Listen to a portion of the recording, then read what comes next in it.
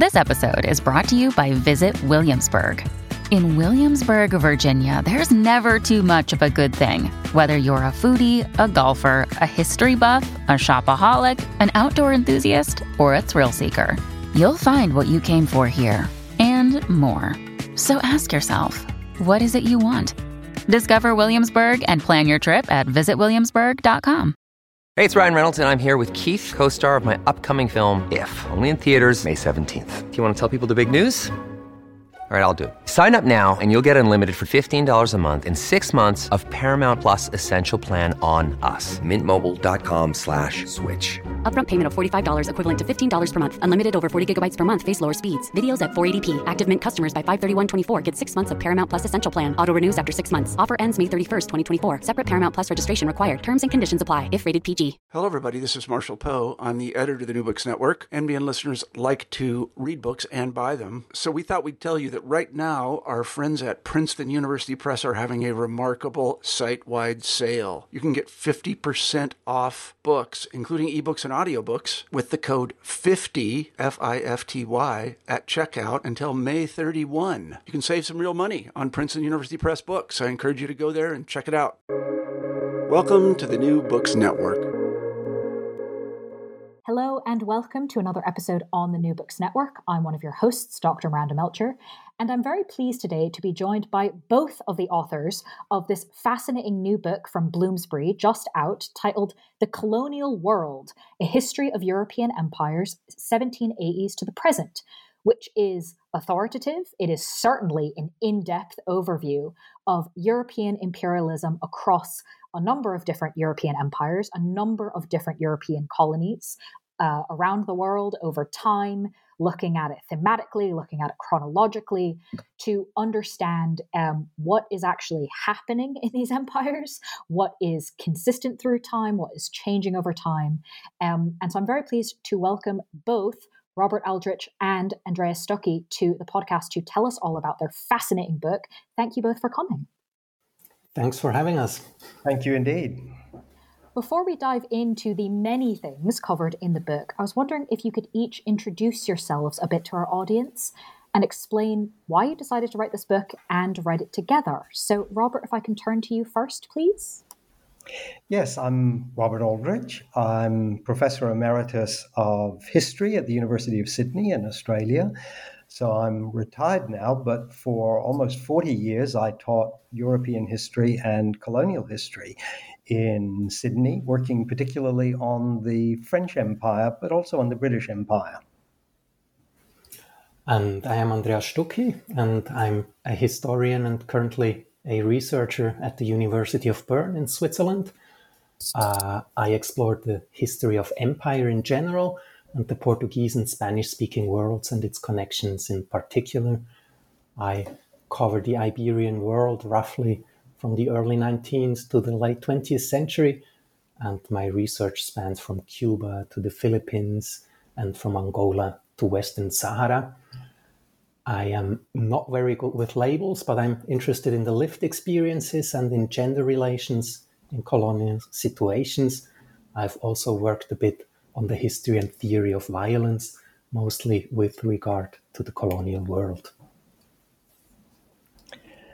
And now why we wrote this book. I was approached some years ago by Bloomsbury. The publisher invited me to write such a book. I at first said no because I had other projects, and also it seemed a formidable task to cover centuries and continents. Bloomsbury was persistent and came back to me, and the second time, several years after the first initiative, I did say yes. I then met Andreas, who was a postdoctoral fellow in my department in Sydney for a couple of years, and I was very interested in his research. I also realized that our interests complemented each other. I've worked primarily on the British and the French empires. As you've just heard, he's worked on the Spanish and Portuguese empires.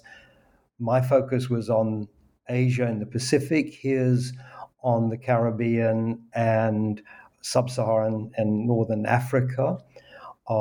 He was particularly interested in the last period of colonialism, including the post-World War II period, and I was perhaps more interested in the late 19th and early 20th century. Between us, we had access to sources in about 6 different languages, and that helped matters too. And we also became friends and had hoped to work on the book together in a very real way, but COVID prohibited that, so we worked on it in tandem by internet.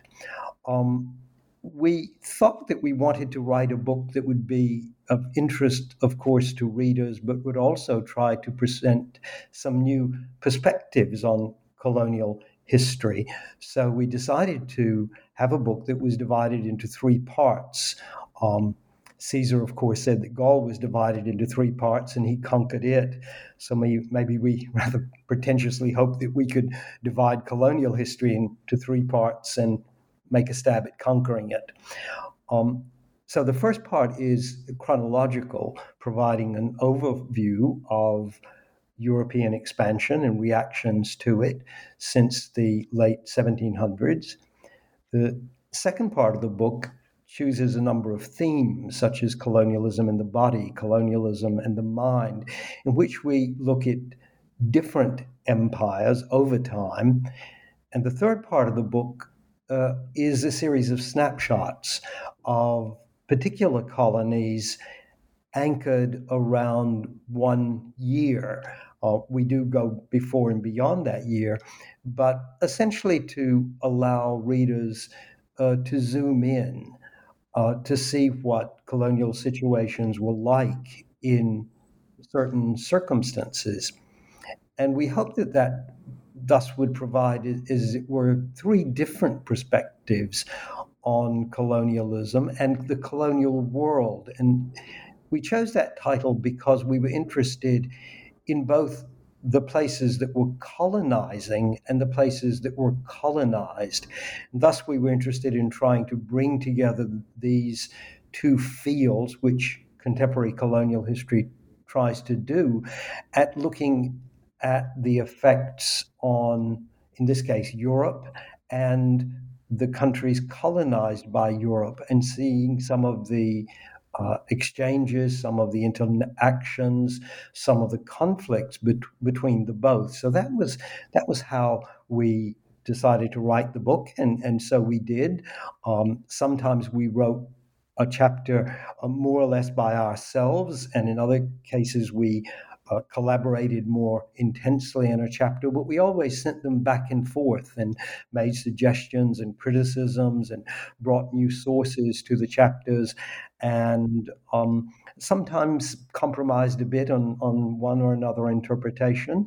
But we hope the book, instead of providing a ready-made interpretation from start to finish, actually provides to readers raw materials for them to draw their own conclusions and bring their own specialized knowledge and in some ways their own experiences, because so many of us live in countries that have been colonized. That's the case of me here in Australia, of course, but that we're also colonizing countries, and that too is the case of Australia in the South Pacific. So what we hope to have achieved is a very set of perspectives for both us as authors and for you as readers. Yeah, and perhaps I can jump in here and tell a little bit about my experience. And I think first I would like to give credit to Robert and Robert's work. For me, working with one of the best scholars in the field was a unique opportunity. And when I was in Sydney, I was already familiar with his work on The Last Colonies, a book he wrote together with John Connell. And I myself was working on my book manuscript for Violence and Gender in Africa's Iberian Colonies. And I think this complementary work that Robert mentioned really brought us together. And I think we are both interested as well in going beyond a bit the British and the French Empire that so so long, or for such a long time, have a little bit dominated the field. And the book for me, I think, was really a unique opportunity to show that also small empires in the 19th and 20th century, that also small places can tell big stories about the lived experience in the colonial world.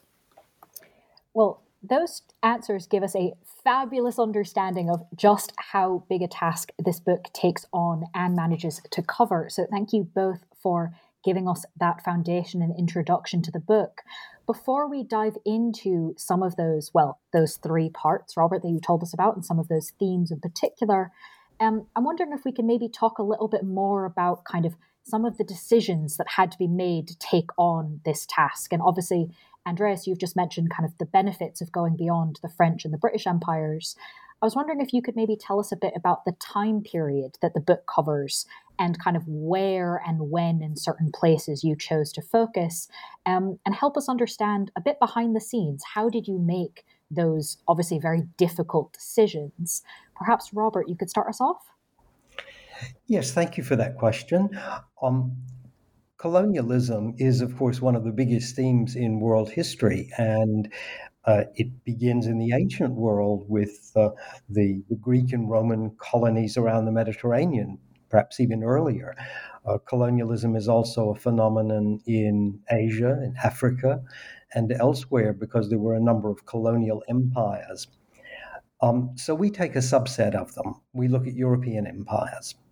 We look at European overseas empires. That was another decision. So we don't talk about contiguous empires such as the Tsarist or the Soviet, or now the post-Soviet Russian Empire. And we decided to begin in the mid 1700s. So this is really in media res, because empires had already been established in Africa, in the Americas, in Asia. But we wanted to look at the situation in the colonial world at the time of the Enlightenment, at the time when there was a certain turn eastwards, and then come right down to the present. So look at the high period of colonialism, as it were, but also at the end of empire and at the legacy of empire. The way that decolonization was not just the lowering of one flag and the raising of another flag, but was a transition period to a new sort of society, a new sort of political structure in most countries that was still very much imprinted with the legacy of the colonial period, and thus look at the theme of colonialism as a dynamic subject, one that changes considerably from the early modern period to the late modern period, and indeed one that changes very much from decade to decade. And thus to see colonialism or colonial history not as something that is easily defined or static, but something that is complex, that is changing, that has various forms in different places, and that is thus not only more complex, but more fascinating. And that meant that we did have to take a global perspective. So we chose to write, in some senses, about areas on which we have some background and interest. For example, in my case, about places like Vietnam and the South Pacific and Sri Lanka. And we also had to write about some places with which we were less familiar and maybe became instant experts by needs, because we did want to cover, as Andreas said, not just the British and the French empires, but to look also at the German, the Italian, the Dutch, and even in passing the Danish overseas empires, which gives us a much wider comparative set and allows us in one way to see colonialism as a transnational phenomenon, one with many variants in Europe and outside of Europe, but something that was a shared mission, as colonialists would have called it, a shared adventure, others would have said, a shared set of invasions and aggressions, other would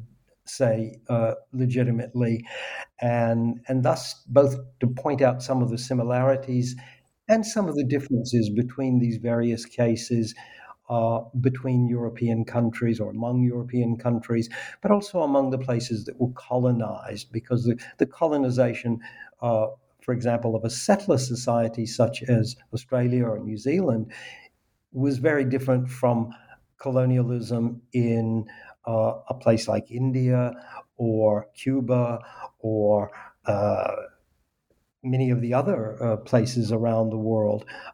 So again, pointing to some of the varieties of colonialism and some of the permutations of a phenomenon across time and space. Yes, somehow I think we've tried to do the impossible, providing a more or less balanced picture of the colonial world, both regarding geography and time periods. Maybe I can get a little bit deeper and a little bit more personal regarding our decisions and the background why we decided for some chapters and not for others. I really think subjective preferences and our work that we have done before played an important part there as well. Just to give you one example, through family ties, I'm closely connected to Peru. And so it was for me very fun to dig deeper into the history of the Spanish Andes since the 1780s, something I've never done before. And I think such personal decisions played a role as well.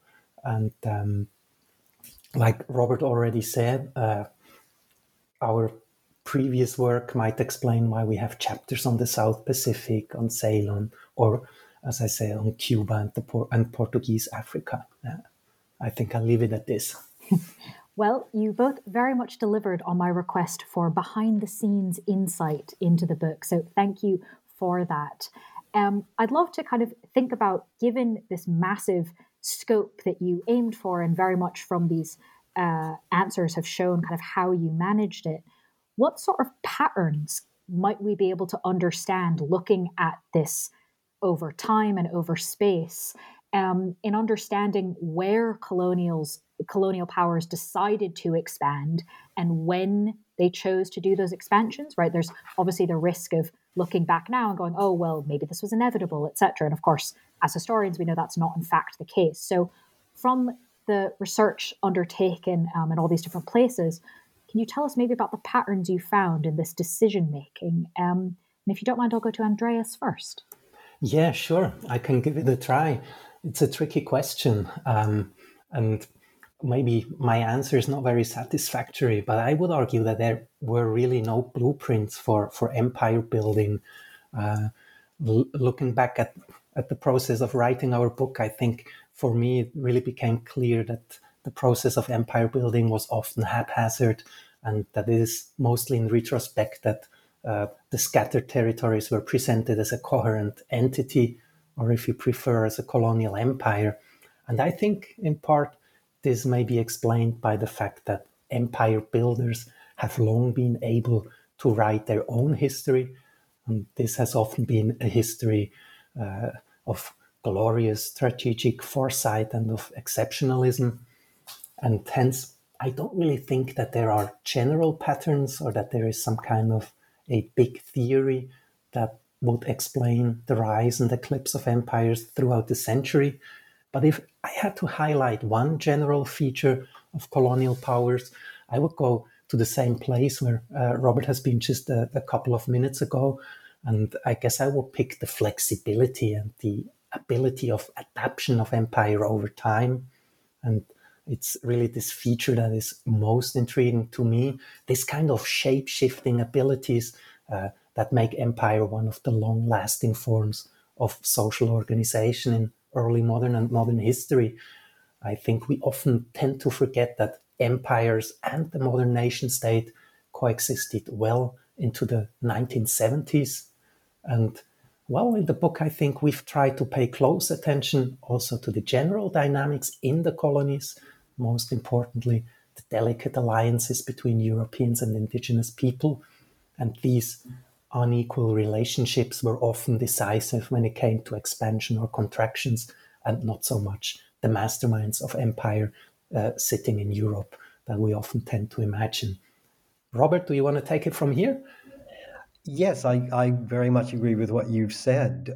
There was no blueprint, and I might just add that the whole process was not remote controlled from Paris or London or another imperial capital. Much was decided on the ground. Much was contingent, rather, and much was opportunistic in terms of acquisitions and movements. That being said, it's worthwhile remembering that the conquest of overseas empires was a maritime movement for almost all the history of colonialism, and therefore there was a great necessity to find ports, to find ways of linking one colony to another in terms of provisions of food and water, and later the stockpiling of coal for steamships, and simply from getting from place A to place B across the Indian Ocean, across the Atlantic Ocean, across the Pacific Ocean. Something else that occurred to me as well is that European powers wanted to safeguard the borders of their new colonies and even move out from the marches of those colonies one step beyond. So, for instance, the British in India moved into Burma or Myanmar because that was a way of protecting the eastern part of their Indian empire. Similarly, they engaged in the great game with Russia because they felt they needed to protect the northern part of their empire in the Himalayas. And I think we could see similar strategies around the world in moving from coast to hinterlands, in moving towards an area that was contested by a rival power, and also in trying to link together colonies. The famous, although only briefly achieved, British aim of linking its East African colonies from Cairo to Cape Town, or the unrealized French dream of linking French colonies on the west coast of Africa with Djibouti on the Horn of Africa. So there is a lot of map making and attempts to make blueprints, although they often don't work out. And much is rather random. There's also a kind of preventive colonialism. By the end of the 19th century, European powers were taking over even isolated islands and areas that seemed to have no particular economic or geostrategic promise, simply in order to make sure that their rivals did not get there first. So the entire world is taken over, even places like subantarctic islands, for instance, and polar regions, in this great global scramble. But I would just finish also by emphasizing a point that Andreas made, that a lot also depended on what was happening in the overseas countries. And there again, there's a question of opportunity.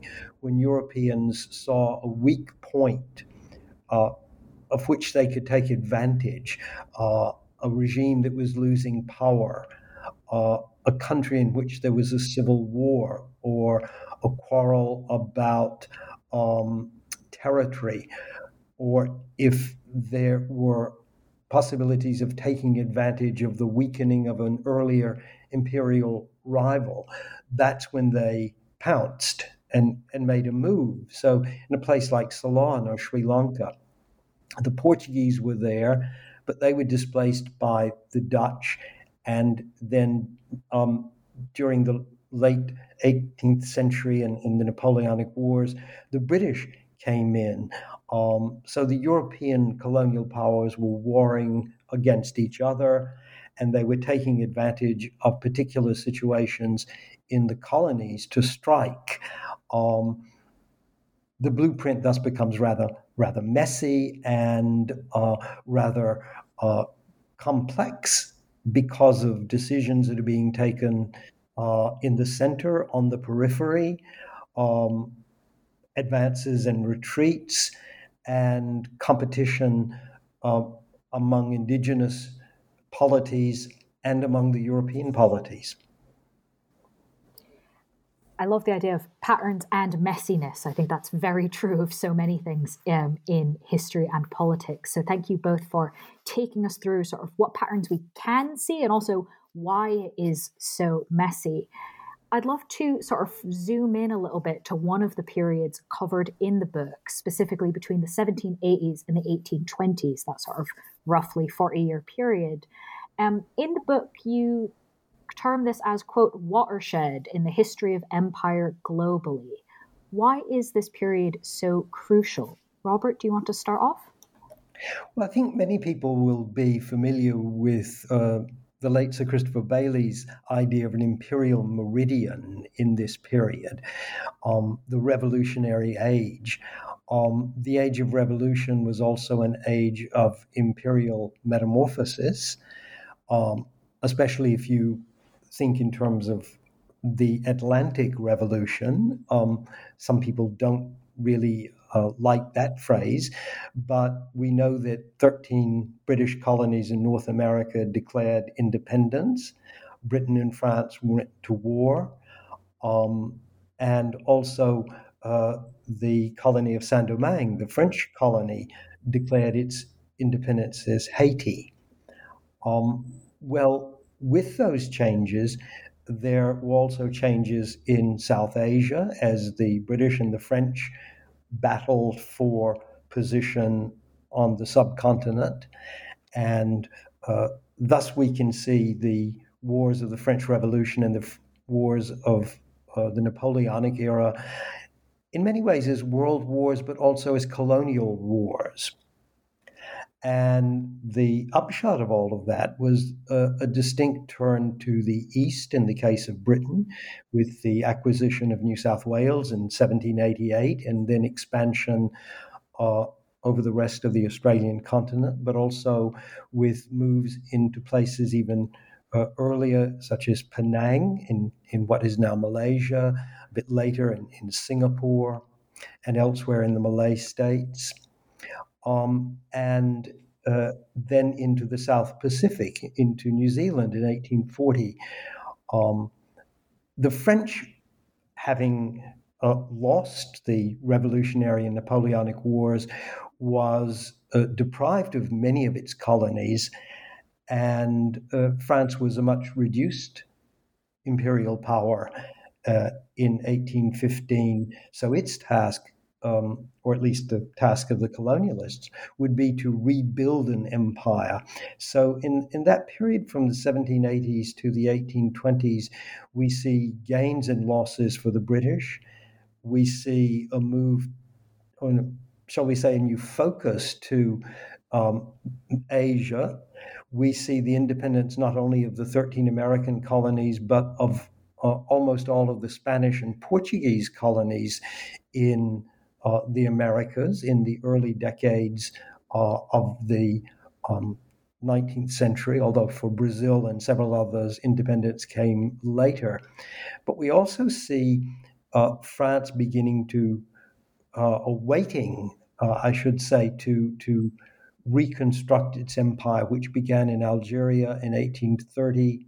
And meanwhile, we see countries like Spain and Portugal being somewhat eclipsed in their colonial portfolio, to mix metaphors, because they were not able to expand in the way that Britain was or that France soon would be. So I think that period is very important. But there's one other thing to add, and that's something that comes out of the Enlightenment and the French Revolution, the new ideas that begin to circulate. Those ideas were used to buttress empire in many ways in the first instance. But those ideas later were used to subvert empire. Ideas about liberty, equality, and fraternity, ideas about parliamentarianism and suffrage, even ideas about republicanism, ideas about natural rights, were later mobilized with great adroitness by a number of nationalist and pro-independence movements around the world. So in many ways, this period shows the strength and the weaknesses of colonialism. This period of the revolutionary age shows the ideology that mandated expansion, but also it shows the emergence of ideologies that would be used to deconstruct empire.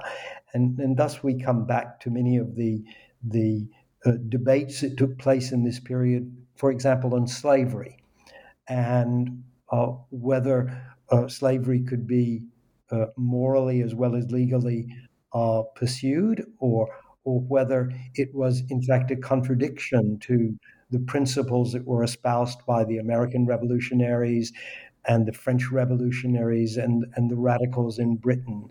And so this period, I think, was a watershed, but it was also a crucible in which these various ideas and strategies were being smashed around and combined and distilled, or whatever word seems to be appropriate.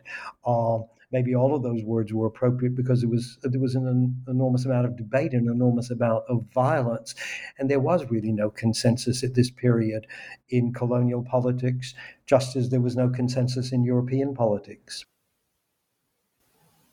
Yeah, I would really agree as well, no, that the 1780s to the 1820s are kind of a crucial period. But probably just let me add a couple of words to put this thesis in a broader context as well with regard to our book.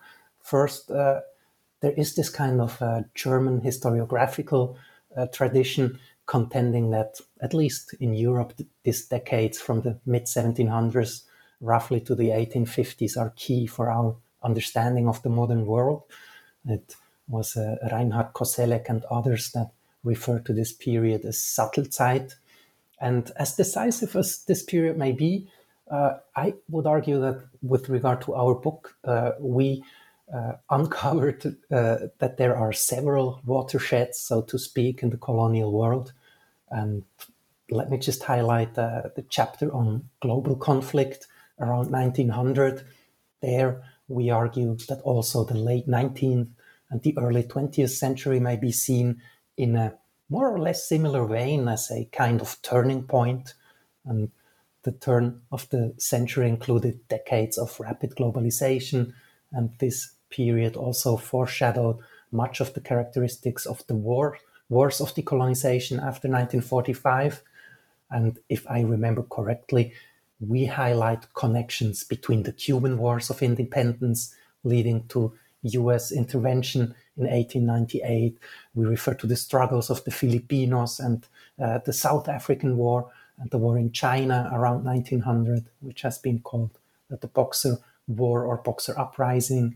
And all these global conflicts were portrayed and reported by an international guild of war correspondents, and they were characterized by big power politics and at the same time by novel ways of colonial warfare, including large-scale forced resettlements or civilian concentration. As I already said, a characteristic of anti-colonial warfare after the Second World War. So I think we could distinguish several watersheds. In fact, I'd love to ask you about one of those watersheds, specifically what the colonial world looked like sort of before and after World War One, and how that event that we think of as being a watershed of so many different things impacted the colonial world as well. Andreas, do you maybe want to start us off? Yeah, sure. There are, I think, many things that we could mention, and I would probably focus just on the experience of the people of empire fighting in Europe as one of the key elements in our understanding of the differences before and after World War One. Just keep in mind that more than 1 million soldiers from the Indian subcontinent and roughly 500,000 from France's African colonies served in Europe, and military life at and behind the fronts changed non-Europeans' perceptions of the colonial relationship. Fighting shoulder to shoulder with Europeans, sometimes even commanding a unit or having a romantic relationship with Europeans that would not have been tolerated in the colony, that changed self-perceptions and that of the other. And I think going back to the colonial normal, including subordination, racial hierarchies, that seemed impossible for many. And after the war, when promises of change often proved hollow, and when it became clear that US President Wilson's promises of readjusting colonial claims would not bring the change that was hoped for, all these experiences and frustrations had a deep impact in the colonial world, and they led to a surge of uprisings, of the anti-colonial protest and anti-colonial nationalism. This might be one of the differences or changes amplified by the First World War. Yes, indeed.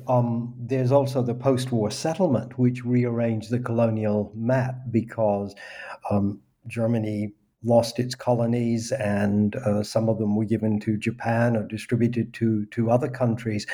But I think one thing that is interesting from my point of view is the intention by some of the European colonialists after the First World War to create a new sort of colonialism. The Dutch had already been talking about an ethical policy in the colonies. The French talked about the mise en valeur, the valorization or development of colonies.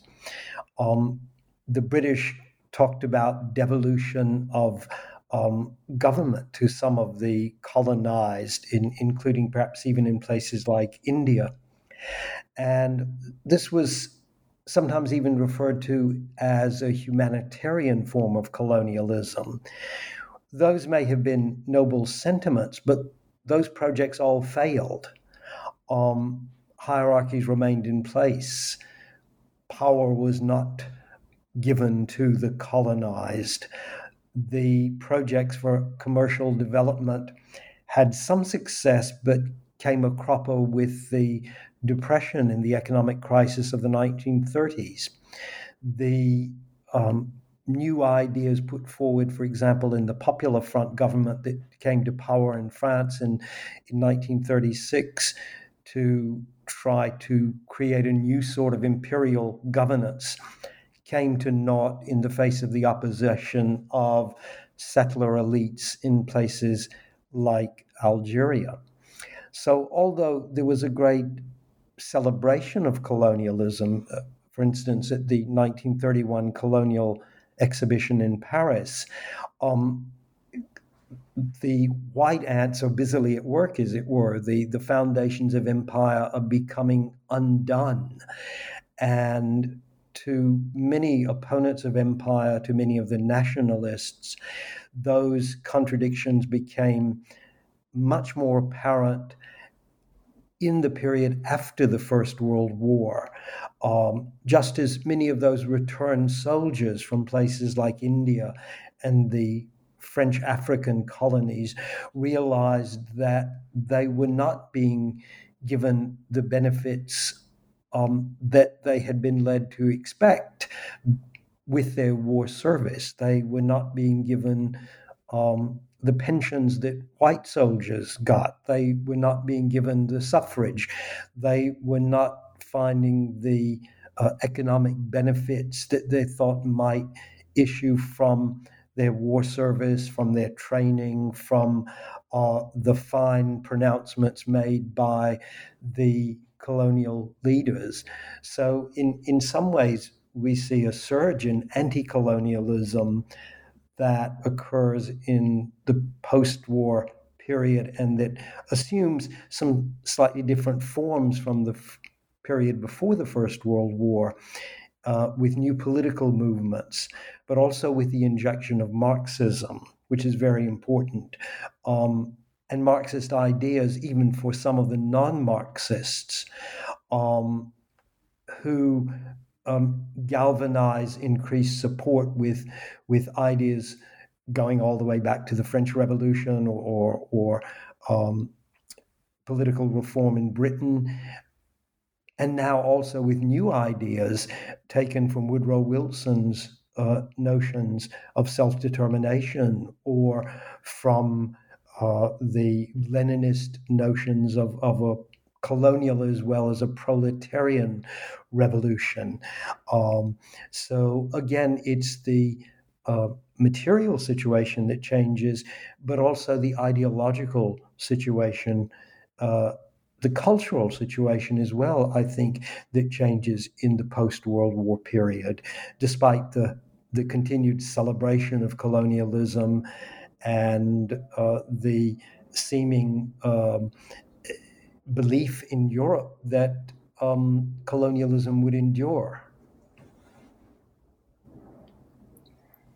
That's rather a lot of interesting changes, but still, despite that, sort of within very much the realm of the colonial world, which I think is fascinating to think about. Kind of so many things change, and yet there's still this idea, I don't remember now which one of you said it, right, that states and empires are still very much coexisting in this period, despite the huge amounts of changes.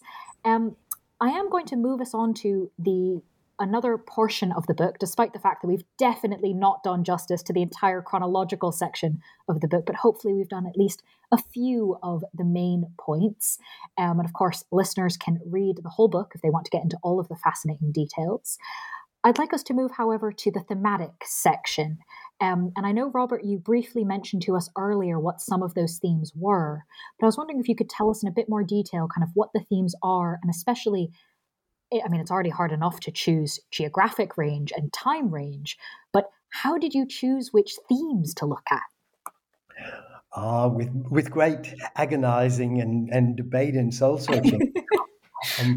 As many will know, there are differing views about the impact of colonialism, both in Europe and outside Europe. What we might see as a minimalist and a maximalist view.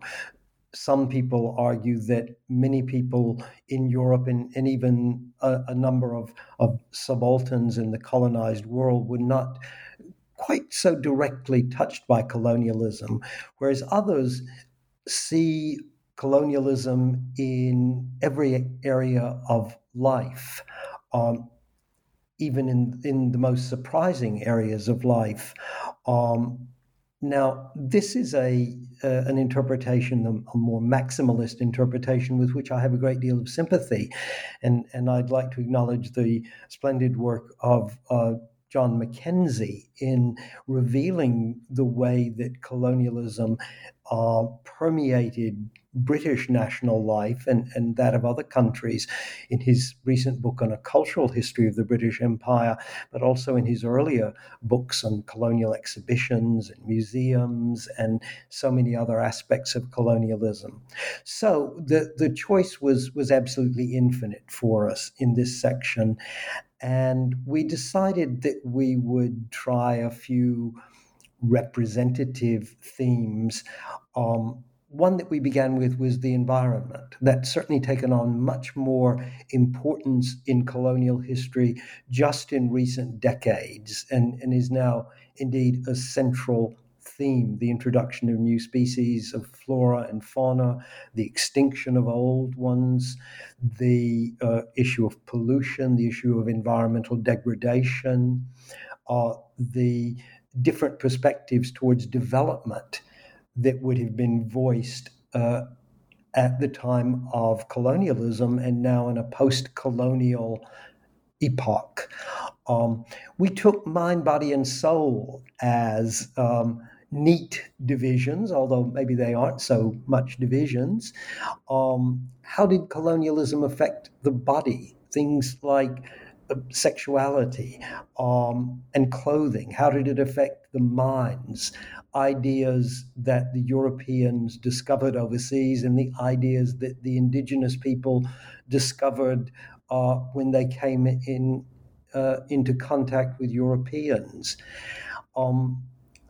Religion and spirituality, which was always a point of great conflict, but also of great opportunity as missionaries tried to spread Christianity, but also as knowledge about Hinduism and Islam and Buddhism began to appear in Europe and began to be deciphered by European scholars and in fact to attract some Europeans. We think of the Theosophists, for instance, who were so interested in what they saw as the ideas of the East. In that section also, we looked at cross destinies. And I think in one chapter that both of us particularly enjoyed writing was to take a few characters who are not well known people from different colonies and look at how their lived experiences reveal certain aspects of colonialism. So, for example, a former enslaved person in Cuba, or a colonial administrator who was Laotian in French Indochina. And to see how by looking at these less familiar people, they're clearly not the Rhodes and the Lyotes of the colonial world, we can see into the ideas of colonialism, but also into the personal experiences of individuals, not aggregates, but individuals. We also had a chapter on settler societies, which we don't discuss so much in other areas of the book because they really are a case apart in the British Empire for reasons that we all know. And we also had a chapter on representations of empire, that's art and culture. But in that chapter, we begin with 3 paintings that were done by non-Europeans to see how, for example, an East Indian, an Indonesian artist of the mid-1800s, or a Burmese artist of the 1930s, or a Vietnamese artist of the 1950s, painted empire. And then from that, we look at both the European and the non-European cultural perspectives in empire, particularly in painting, but also a little bit in music and even film. And in yet another chapter, we focus on the built environment, which is another example of the cultural imprint of empire and the way that empire was represented in quite literal form with buildings. Whether it's a new capital like New Delhi, or a cathedral in Senegal, or restoration of a monument in Java or Cambodia, and thus this is a bit of a smorgasbord. But we hope that readers will see how many other examples could be researched, and have, of course, been researched in the past, to show how colonialism, in my view at least, percolated through society for both the colonizing and the colonized. Yeah, I think Robert covered a lot of ground already. What I could do is probably provide you with a quick look behind the scenes, so to speak. As Robert mentioned, there were chapters like the environment or slavery and indentured labor that we were thinking that these themes and were really necessary and key for a better understanding of the colonial world. And so we had agreed on some of those from the outset, and others, such as it seems to be one of our favorite chapters, others such as our approach to the lived experiences of the people of empire through that lens that Robert mentioned, the cross destinies. This one really evolved as we were writing the book. It's indeed one of my favorite chapters. And well, as Robert already mentioned, it's really impossible to showcase colonial life in its totality. And I think this selection of biographical sketches of cross destinies from different times was really the best way in this chapter to convey the complexities of colonial life. And just to close, just to give you further insights, we have one section in the chapter on a woman from Equatorial Guinea, and her life evolved between the African colony and Spain. And after independence, she held important diplomatic positions in her country, and she saw her mission in bridging the different worlds. Among them was the African and the Western world, to use her own words. I really agree with Robert that as little known as such historical actors may be, their life really encapsulate what we called cross destinies. If I could add a postscript to that, it would be to tip my hat to Andreas, because that chapter was really his suggestion. I was inclined to write a chapter on the colonizers and then several chapters on the colonized. And he said, well, why don't we look at these in the same field? And that was a splendid idea.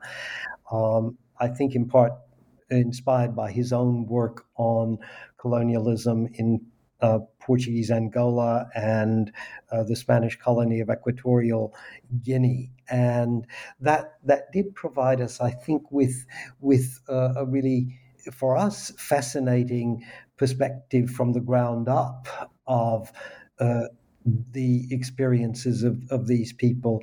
And that seems to be a really good trend in colonial history and maybe even post-colonial studies as well, to look at particular individuals and their experiences and the way that they moved between metropole and colony, and indeed moved among different colonies.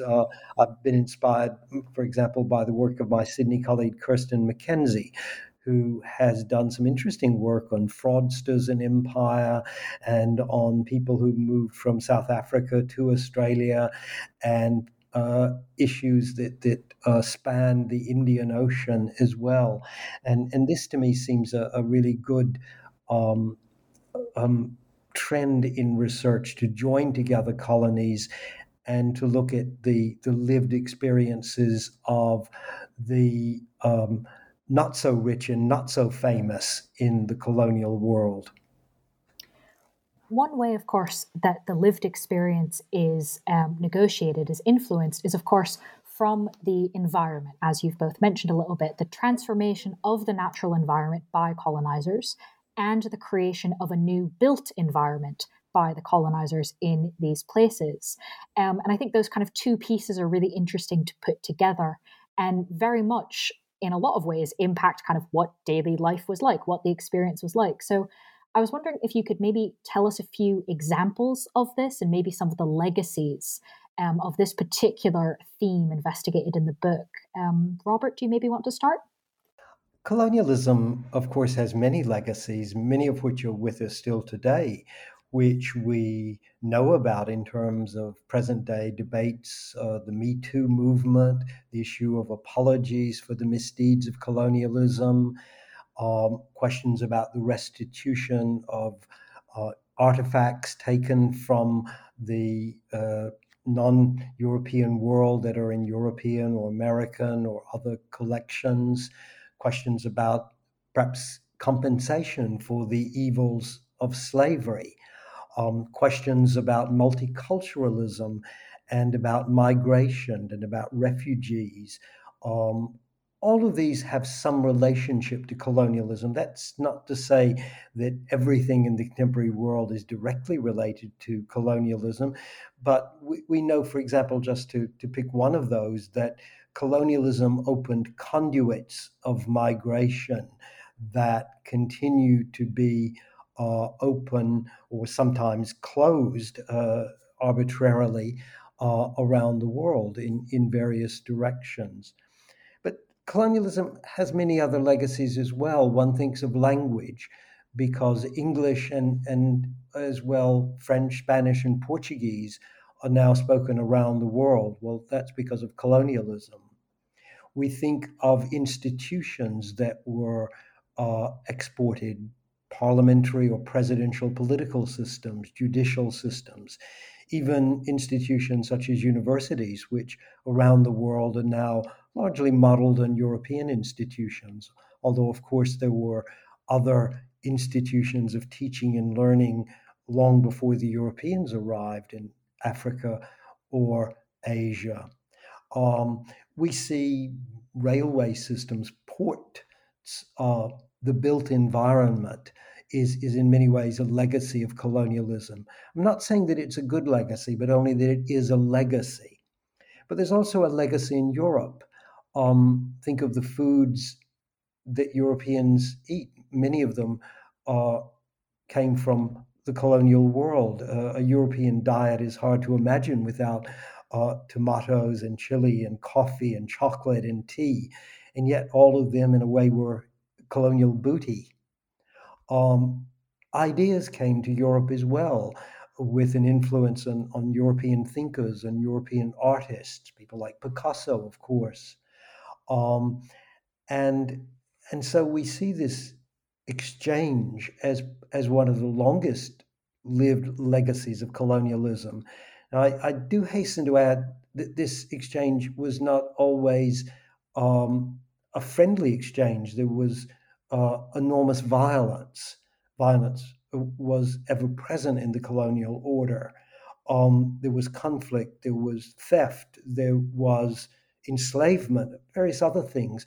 But there is nevertheless this enormous transportation of goods and people and ideas around the world. And the world of the present day is in considerable extent a product of those centuries of interaction, sometimes belligerent, sometimes more amicable, among different societies that were made possible, among other things, by the very technology that underpinned colonialism, the technology of ships, the technology of telegraphy, the technologies of the print media, and many other things as well. So in some ways, we live in a post-colonial world in a very real sense, not because of the end of colonialism, but because we live in a world that in diverse ways, in manifold ways, has been shaped by colonialism. And that's true, I think, for every country in the world. Is there a country or region that has escaped the effects of colonialism in one way or another? I rather doubt it. Maybe I can just add a short example on the long-lasting impact, for example, of conceptions of race and racism from the colonial period to the present day. With regard to Cuba, a society has been deeply shaped by the slave economy in the 19th century, and where slavery was only abolished in the 1880s. And you have this kind of illusion of the colorblind society with the revolutionary and poet José Martí already in the 1890s. And then more or less 50 or 60 years later, the revolution of Castro and the Movimiento 26 de Julio, where they try to officially end racism by decree it didn't work. It didn't work. Structures are still in place. Cultures of racism are still there. So I think that's one of the long-lasting impact of the colonial period as well, that we can track to the present day. Thank you both for explaining that sort of conceptually in the big picture and with some particular examples. I think that really does give us an idea of the longest living aspects of this as part of colonial rule. Turning to another one of the themes in the book, these are separate chapters, but in a lot of ways I'd like to consider them together. You look at the impact of colonialism on the mind, body, and soul.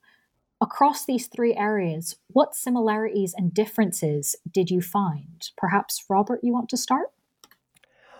I was afraid it would be me, because that's a very good question, but also a very difficult question. I think we could talk about the way that various changes were adopted and adapted. And that meant the various ways that those changes were both imposed and also accepted or accommodated, sometimes even enthusiastically, both in body and in mind and in soul. For example, clothing. European missionaries wanted natives, as they call them, to dress modestly. But then clothing in European fashion was often adopted as a mark of social status. Those who succeeded in the elite in a place like Sri Lanka often adopted European clothing as a point of pride, that they were educated, they worked in certain types of jobs, they were adapting themselves to the colonial order. Or another example might be religion. Religion was sometimes imposed by force by missionaries, but it also was adopted and adapted with vigor by some populations. It's clear today that some of the most Catholic populations of the world are those in Brazil and in the Philippines. And in both of those cases, Iberian missionaries initially imposed Christian religious beliefs. Another example is in the South Pacific, where almost all of the population now is Christian, Protestant or Catholic, and Christianity is much more a part of daily life, of religious practice, and of systems belief in the South Pacific Islands than it is in Europe, from which Christianity was exported to these islands. So we see this somewhat contradictory but maybe complementary phenomenon of European culture being imposed, but also recreated, adapted, adopted, manipulated with various degrees of resistance, but occasionally also of acceptance and even enthusiasm by the people who were colonized. And I think you see that across mind, body, and soul. If you look at educational institutions, at medical practices, at religious beliefs.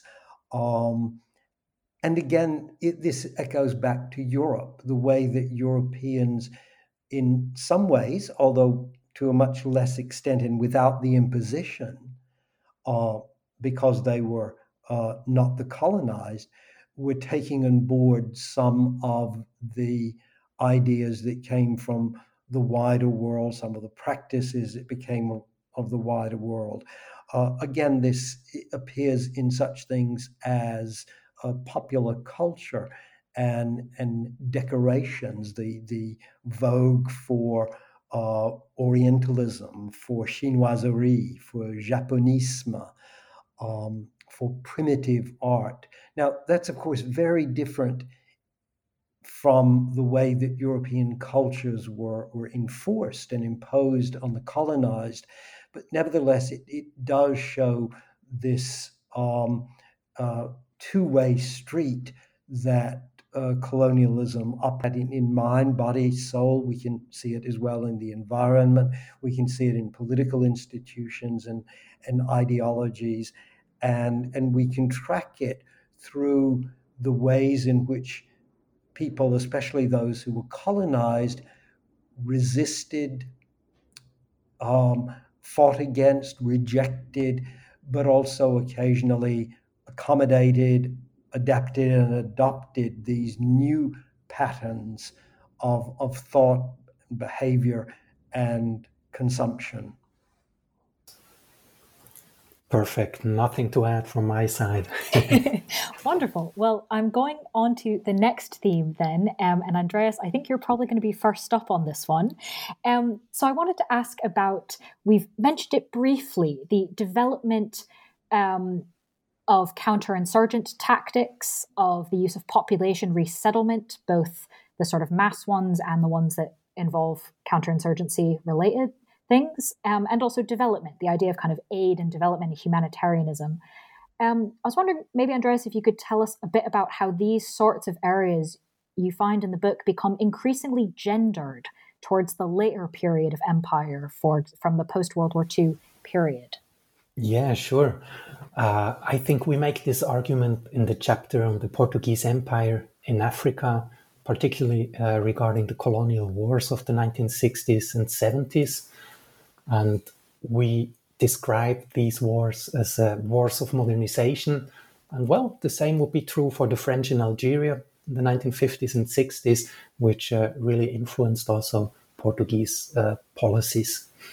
But let's try to take it step by step.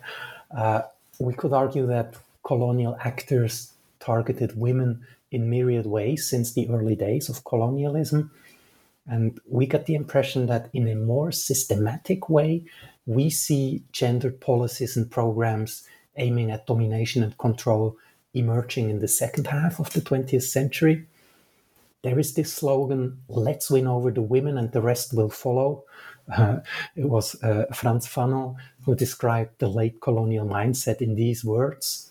And well, for the late Portuguese Empire and the wars in Africa, we've analyzed military manuals, guidelines, as well as local commanders' statements on the wars. And they all concurred that winning the hearts and minds of women in the colonies was key for the war effort and, in the end, for the empire to endure. And, well, women's roles in the family, educating the next generation, all this was perceived as decisive in shaping the imperial nation. But to avoid misunderstandings, despite the key role ascribed to women, such gendered views of colonial societies had little in common with women's liberations or women's rights. Women were still seen as kind of pawns to be strategically moved to achieve an objective, in this case, maintaining colonial rule. And this perception more and more influenced modern counterinsurgency. Modern counterinsurgency had it that pure military force would not do the job anymore in quelling uprisings in the colonies. What was later called asymmetrical warfare, an offer of development should help winning the population's hearts and minds. Access to medical care, access to education, access to drinking water, and so on. It was this understanding of an offer of development that the strategists argued that would help to win people over and eventually contribute to end insurgencies. And this offer of development was often gendered, with particular programs targeting women, programs such as home economics, childcare, hygiene, training in dressmaking, training as hairdressers, as teachers, and so on. And in this setup, soldiers were imagined as a kind of development workers in uniform, enabling the population to evolve, so to speak. To be sure, despite of the rhetoric of development and modernization, colonial wars were still extremely violent, including brute force and massacres. But let's get to the point of population resettlement, forced resettlement, for example, to newly built villages, brings, I think, the different threads of the argument together. New and modern villages allowed for better control. New villages could, at least in theory, provide access to the promised education and medical care. In model villages, new gender roles could be implemented and people's mindsets transformed. Populations gathered in new settlements might eventually become new consumers, as the argument went.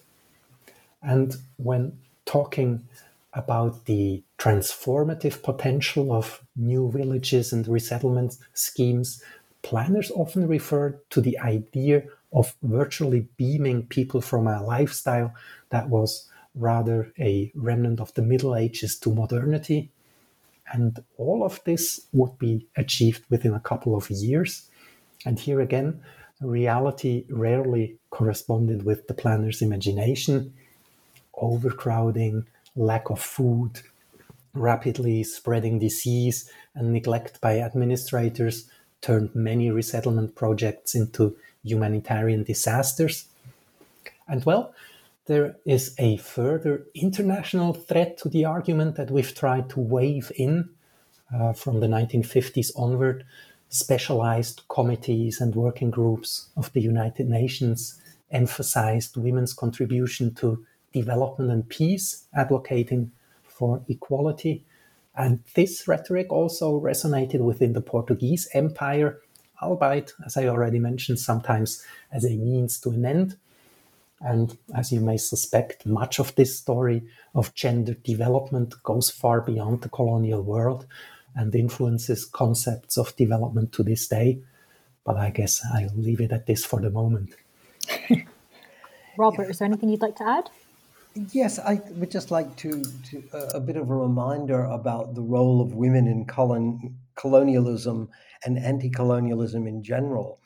Andreas and I decided we wouldn't have a chapter on women in empire because that would be a kind of ghettoization of one gender, but that we would try to make sure that women were present throughout the book. And we hope that we show the way that women were subjects and objects of empire. I think we all know enough about issues of sexuality and eroticization of non-European women, but also the role of women as explorers, as writers, as campaigners against slavery, as promoters of settlement and various other things. But we also want to think about women as anti-colonial figures. And here I'll give one example.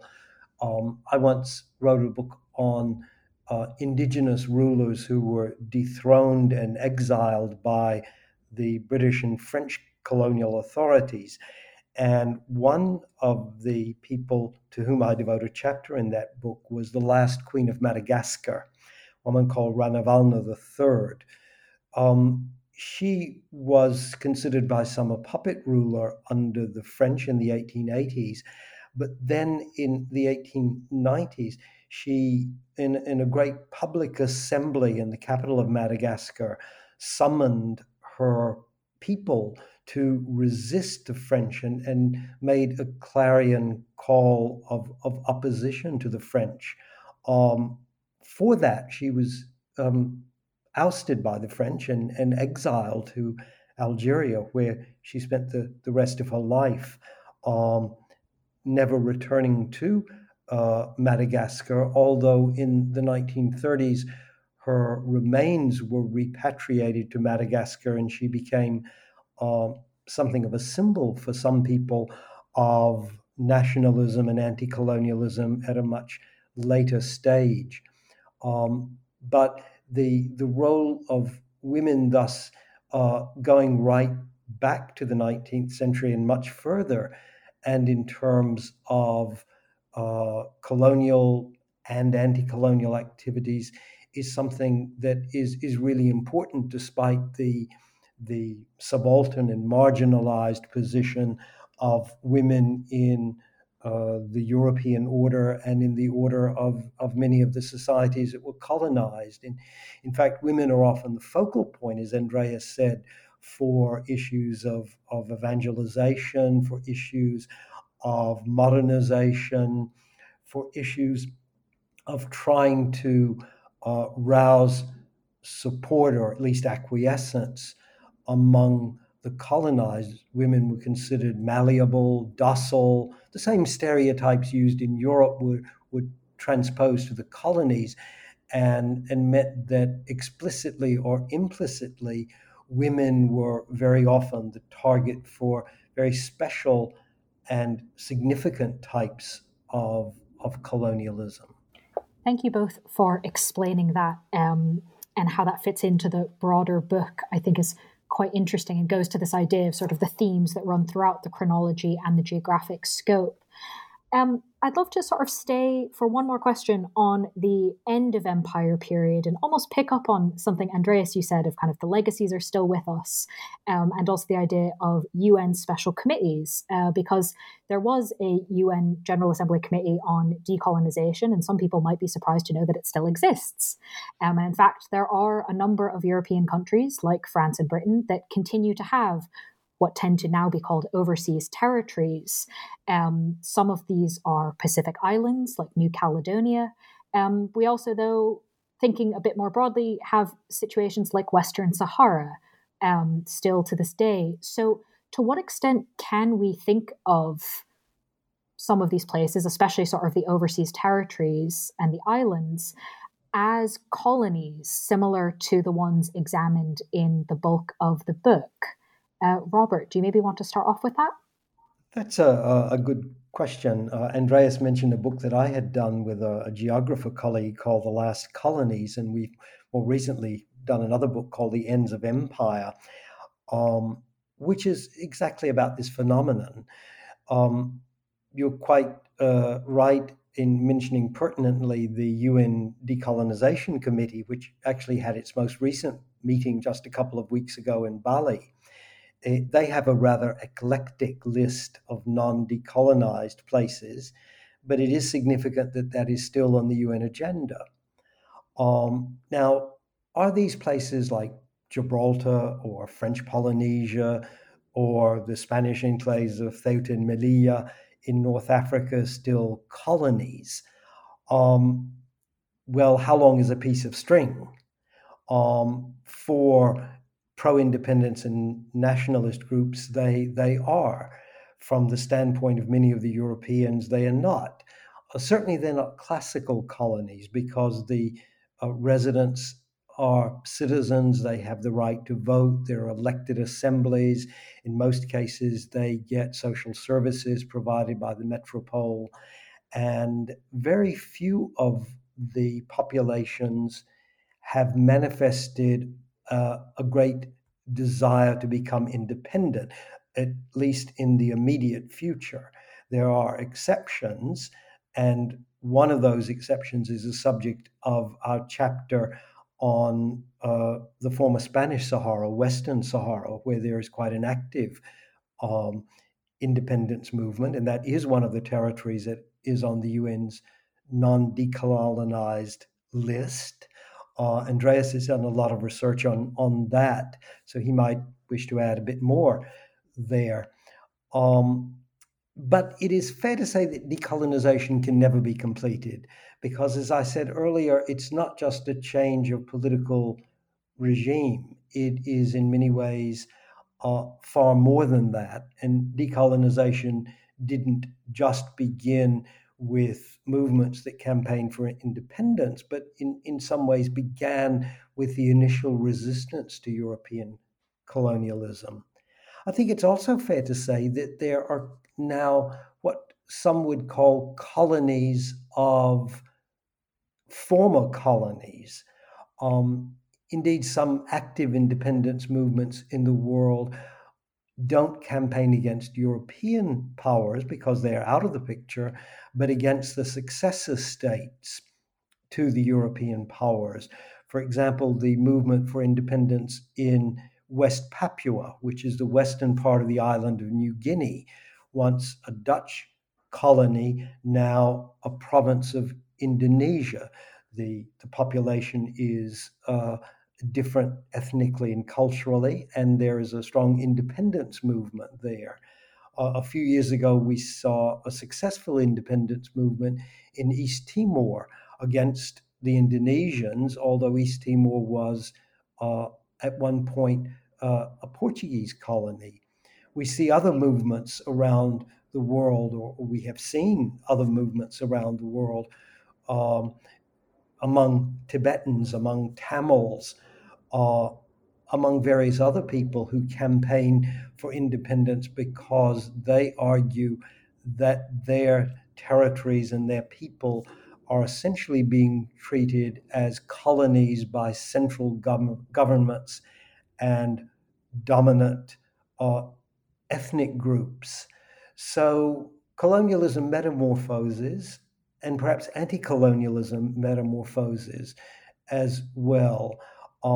In some ways, we look at the world today and we could see an attempt at recolonization of Ukraine by Russia, an attempt to take over territory that was once controlled, an attempt to change the population structure, to impose a government against the will of a population, an attempt to deny the validity of the culture of the Ukrainian people, the sort of aggression that is not all that different in some ways from the bring in the gunboats version of colonialism practiced by some of the Western European countries and indeed by Tsarist Russia in the 19th century.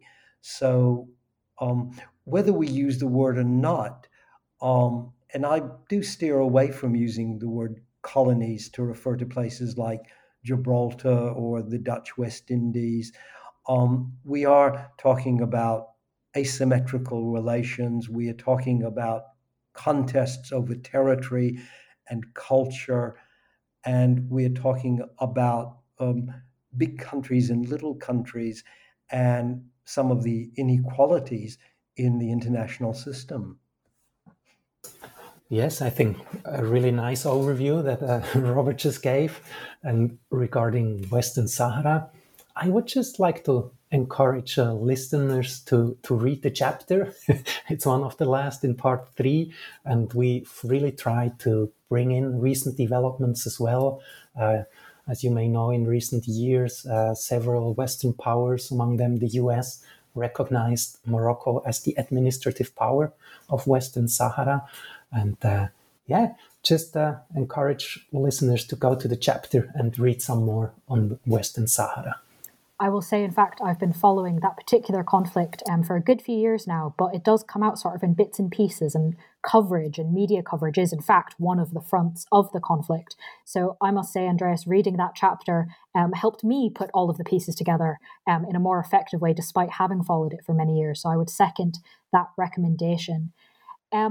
And I do think, although we've definitely not covered all of the themes or the time periods in the detail that they deserve and the detail that thankfully the book does go into, we've hopefully done some justice to the idea of a tour of the book to help people understand some of the main points and hopefully encourage people to read those details themselves, which leads me only to ask my final question. Of what you're each working on now that this book is done, whether or not it's a project together, whether or not it's a book, whether or not it's on this topic, if there's anything upcoming you'd like to share with our audience. Robert, do you want to go first? Well, thank you very much for inviting us for this interview, and we hope that the listeners will be interested in the book and read it, of course. Well, I'm retired now, but I haven't turned off the computer or laid down my pen. Over the past few years, I've been working on the history of modern monarchy, in particular with a colleague at the University of Sydney called Cindy McCreary. And we've edited 3 books, one on crowns and colonies, one on royals on tour, and the third monarchy and decolonization in Asia. So we're interested both in European monarchies and indigenous monarchies and non-European monarchies, and in some ways how they interacted in diverse fashions during the colonial age. So I'm continuing that research. Cindy and I, along with a historian at the University of Linz in Austria, whose name is Falco Schnicker, have edited a book called Global Royal Families, which looks at a number of cases around the world, and that should be coming out later this year or more likely early next year. I'm probably going to be involved as well in a new project, of which I'm only a very small part, a multi-volume cultural history of monarchy, from antiquity to the present.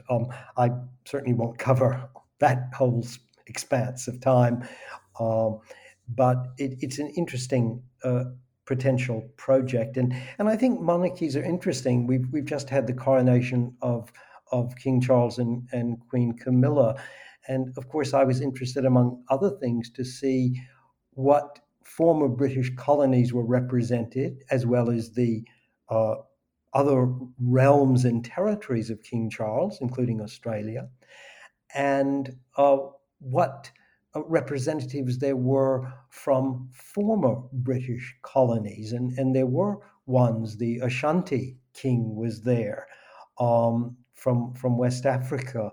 The head of state and king of Malaysia was there.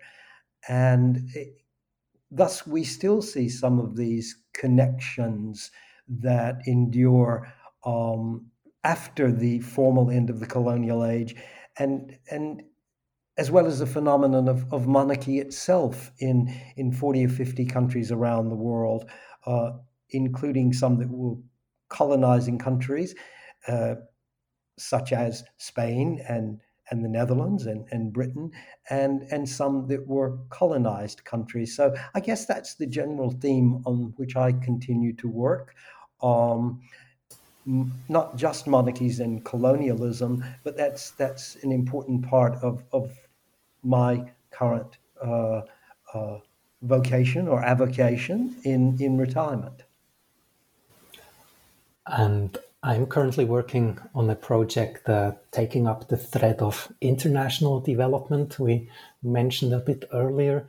And this time I'm trying to connect late colonial ideas of development with post-independence visions for transforming particularly rural areas.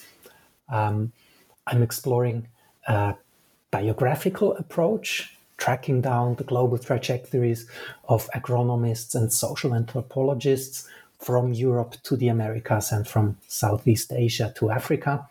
I already did some archival research, but I'm not quite sure yet about the best way to tell this story. I have still some work to do. Some very interesting things for us to stay tuned to then from the both of you. Thank you for that. And of course, in the meantime, while you're working on these many projects, listeners can read the book titled The Colonial World, A History of European Empires, 1780s to the Present, published by Bloomsbury. Robert and Andreas, thank you so much for sharing your time and expertise with us. Thank you, Miranda. Thank you indeed. And we hope that people will read the book and give us some comments about it and debate it and discuss it.